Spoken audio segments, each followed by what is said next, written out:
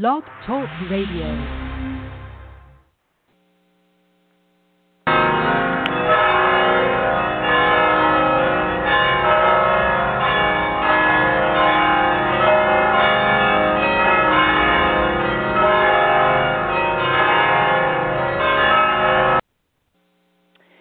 Hello, everybody. This is Marcianne, and this is October Blitz Month, Finding Mr. Right. And I've been ringing those wedding bells all month for you. Those are real bells from the San Juan Capistrano, California mission, and they ring them for special events and things, and usually for a wedding. And when they ring those bells, you hear them all over town. I was across the street from the mission and having breakfast when the bells began to ring, and that's how I was able to record them for you. Okay, so welcome, everyone, to all you ladies who might wish to be finding Mr. Right, and also to any gentleman who might be listening in tonight who perhaps would like to find Miss Right. I know that every woman wants to find Mr. Right, but deep down inside of every man, I believe, is that true desire to have Miss Right as well, even if he's with Miss Right now, right now. That goes for you too, Miss Right. Are you currently with Mr. Right now? Right now? I mean, each week we've been looking into different aspects of ourselves that are operating, that is serving to be an attraction. Some kind of an attraction, because our life is always sending out messages. Because if we're breathing, we are creating vibration just by breathing in and out. I mean, that's being done automatically by our sympathetic nervous system, but it is making waves. Every in-breath is taking in energy from our environment, and every out-breath is releasing that energy out. And that energy that you are taking in and that energy that is being released out is some aspect of yourself that is either attracting what you want or it's repelling what you don't want. So tonight, I thought we might think in terms of creating an attraction. You know, attraction is a magnetizing energy. And a magnet either pulls something toward itself or repels something away from itself. And all of us are this electromagnetic field of energy. So our field of energy is either attracting or repelling. So we need to develop an electromagnetic field of energy that's going to attract Mr. Right or Miss Right to us and repel everybody else. Well, in my 20 years of marrying brides and grooms, I've seen that people just simply don't like to be alone. And I think there is within every single person that feeling that they need to find the rest of themselves. So in an esoteric sense, you could think in terms about a single ray of light going forth from out of the heart of God, and it splits into two rays, a masculine energy and a feminine energy. And if we're not with that part of us that has been separated from us, then we might feel alone. You know, I've told you over and over, I live in this retirement community, and we have a wonderful pool, and this is the only kind of exercise that I can do, and I love to swim. So I go to the pool, and I either walk in the pool or I do some laps. And there was a gentleman that came there for a while that did his laps, and you know, we, in between a lap, we rest. So we chat. Well, he just complained and complained and complained about his girlfriend. That's all I ever heard.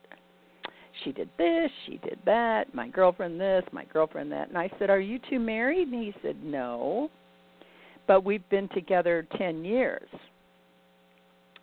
So one day I asked, I said, you know what, why don't you break up with her? And he said, because being with her is better than being alone. He just couldn't face the idea of being alone. Now, actually, ladies, it is harder for a man to be alone than it is for us to be alone. A man has never been alone. He's raised by a mother who feeds him, washes his clothes, tells him what to wear, how to stand, what to say, what to do. And, you know, a man is used to this. He kind of needs it. And, you know, cooking, cleaning, and laundry are just things that just happen for a man. I mean, somebody else does this. Even though today the working woman expects the man to cook and clean and do laundry, this is sort of a relatively new wrinkle. Over 50% of our population, though, is over 50. And these men who are over 50 are used to a woman taking care of them. Now, while it is hard for a woman to be alone, most men just can't be alone, and that is why a man usually is with a woman, whether she is a one-night stand or a wife or a girlfriend or a wife and a girlfriend. I mean, a man needs to have sex to be physically at his best. And while a man prefers to have sex, I believe, in a loving and trusting relationship, he is going to have sex. And so he creates environments for this to be able to happen. And I do believe that in those other environments, it is just sex. And this could be something women could have more understanding about. Because if the woman is going to try to use sex to try to get a man, mostly what she's going to get is sex. And she's probably going to likely end up feeling used and abused. And it won't be a premeditatively evil act on the part of the man, but sex for sex is one thing for a man, and sex for love is another. And we also have a very strong cultural system in place. I mean, just let a woman know about a single man, and there is an instantaneous flurry of activity to get this man hooked up. Here in my retirement community of 18,000 residents, I sometimes think 17,500 of them are single women. I'm sure it's not that high, but if a single man shows up here, there's an immediate parade of women knocking on his door, taking him food. And we call it the casserole brigade. Because, you know what, sometimes it's the very first woman who gets there and knocks on the door is who he hooks up with, because he just can't be alone. So let's look at this idea of being alone. Let's look at it, first of all, being a woman and being alone. Now, for you, I'm going to say that it's better to be alone than to be with Mr. Wrong. I mean, that's why I wrote my book, 17 Things to Do While Waiting for Mr. Right, as an addition into going into all of the things that a person could consider if they want to find Mr. Right. The book also gives you a bunch of stuff to do while you're waiting for Mr. Right to show up. So let's look at what we believe about being alone. What is involved in being alone? Now, we can be alone for all sorts of reasons. I mean, perhaps you've just started your journey to find Mr. Right. Perhaps you're currently in a relationship, but the two of you really aren't happy, so you already feel alone in the relationship. Or perhaps you've already broken up with your boyfriend and now you're wanting to get a new boyfriend. Perhaps your partner in life has passed away. Perhaps you are now divorced and are still raising kids. Perhaps you're still single, even though you're now in your 30s or 40s. Because when my book first came out and I was going to book signings and giving talks, on the book tour, most of the women who came to hear me speak were single women in their 30s and 40s who still had not found Mr. Right. Now, all of us are subject to the dictates of the mass mind consciousness, and that's just a fancy way of saying we care about what other people think about us. And there still is a judgment within the collective that if you're single, for whatever reason, there must be something wrong with you. Perhaps being single isn't looked at as being as negative today as it has been in the past, but as a society, the single person is usually looked at as being somebody different, an oddity, perhaps a socially awkward person who doesn't fit in. So part of that being single ends up that we're alone. Okay, so I looked this word up in my Roget's Thesaurus, as I love words. And do you know what the primary definition of alone is? It is unity. Now, that seems like a contradiction, doesn't it? However, unity consciousness means, now listen carefully, being a unique, one and only, one of a kind, individual expression of who you are, and then being in union with every other unique, one-of-a-kind, individual expression of humanity. Now, that's kind of a different way to look at being alone, isn't it? And then the next primary definition is simpleness. This is also a very empowering way to look at being alone. Simpleness, because that's considered purity.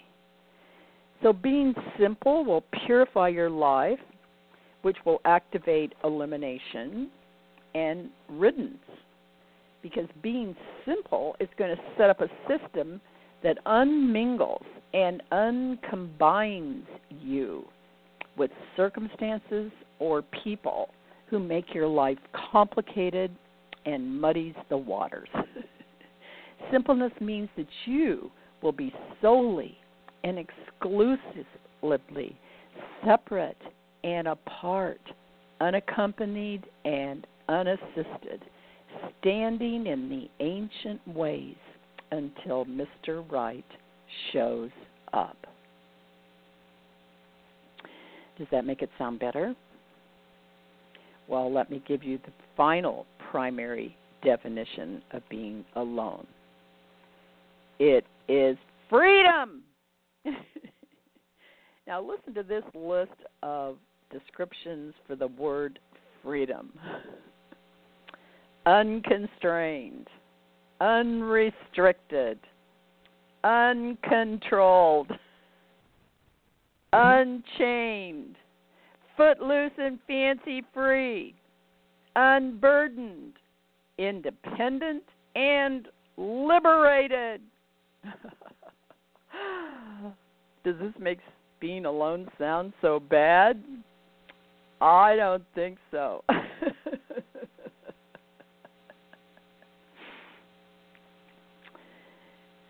So now let's look at the physical fact that our breathing in and out is operated by our sympathetic nervous system. Just think about that for a minute. Our nervous system is sympathetic.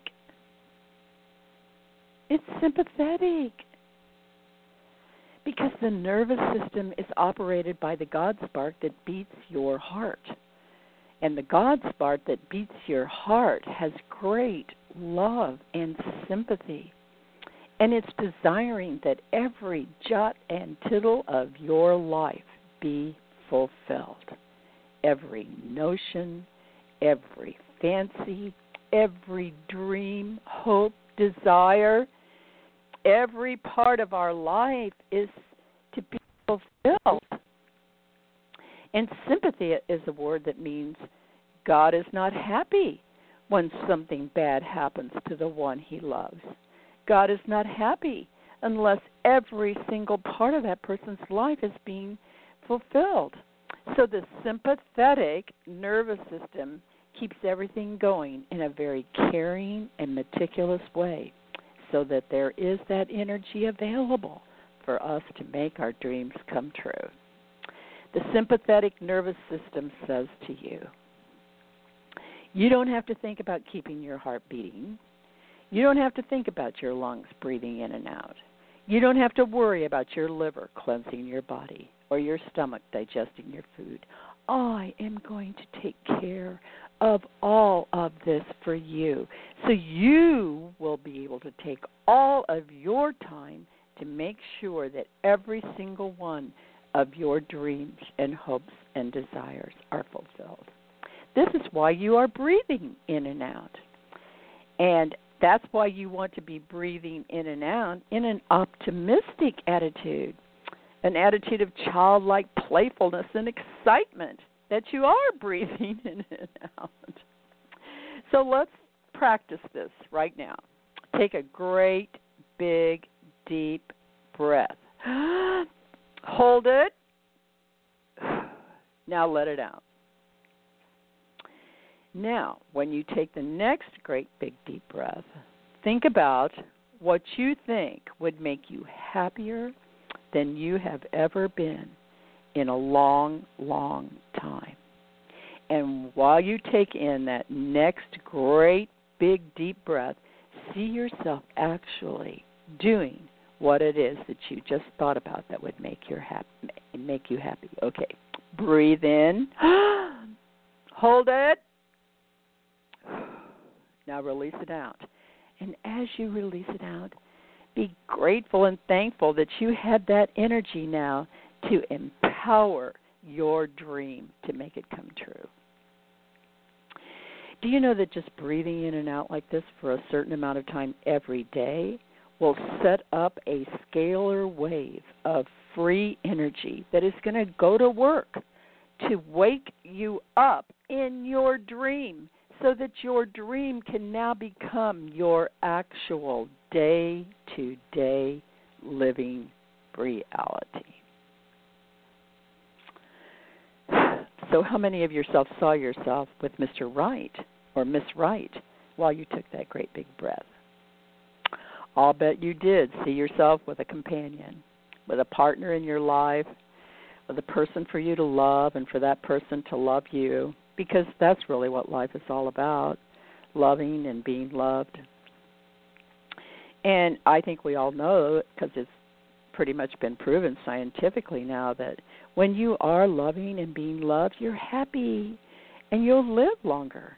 It really, even if you're loving and being loved is with your dog, when you are together, you feel loved and you love each other.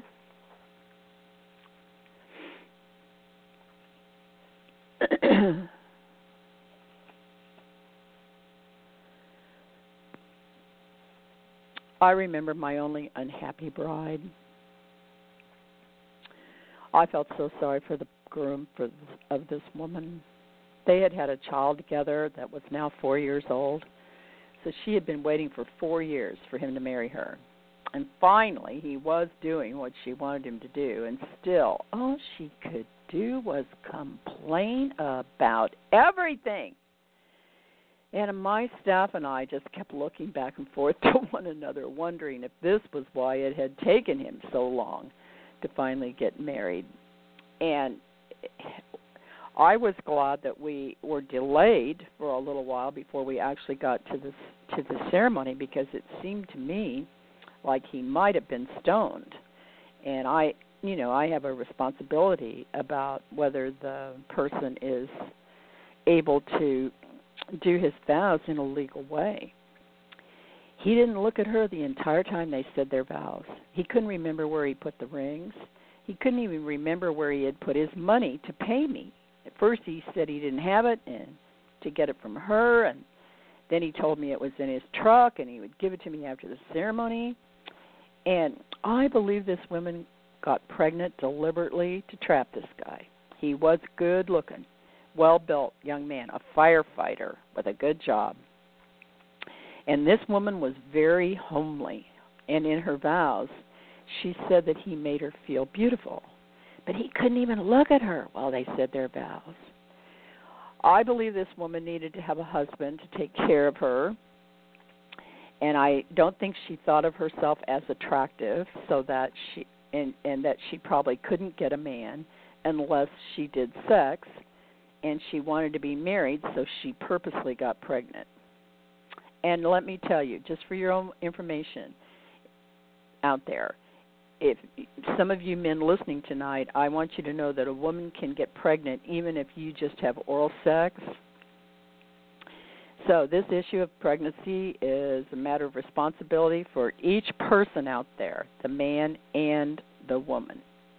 And in my book, I say, and I've said this over and over and over, that I suggest that a woman doesn't have sex with a man until she has a ring on her finger, a wedding date set, and the non-refundable deposits have been made for the wedding.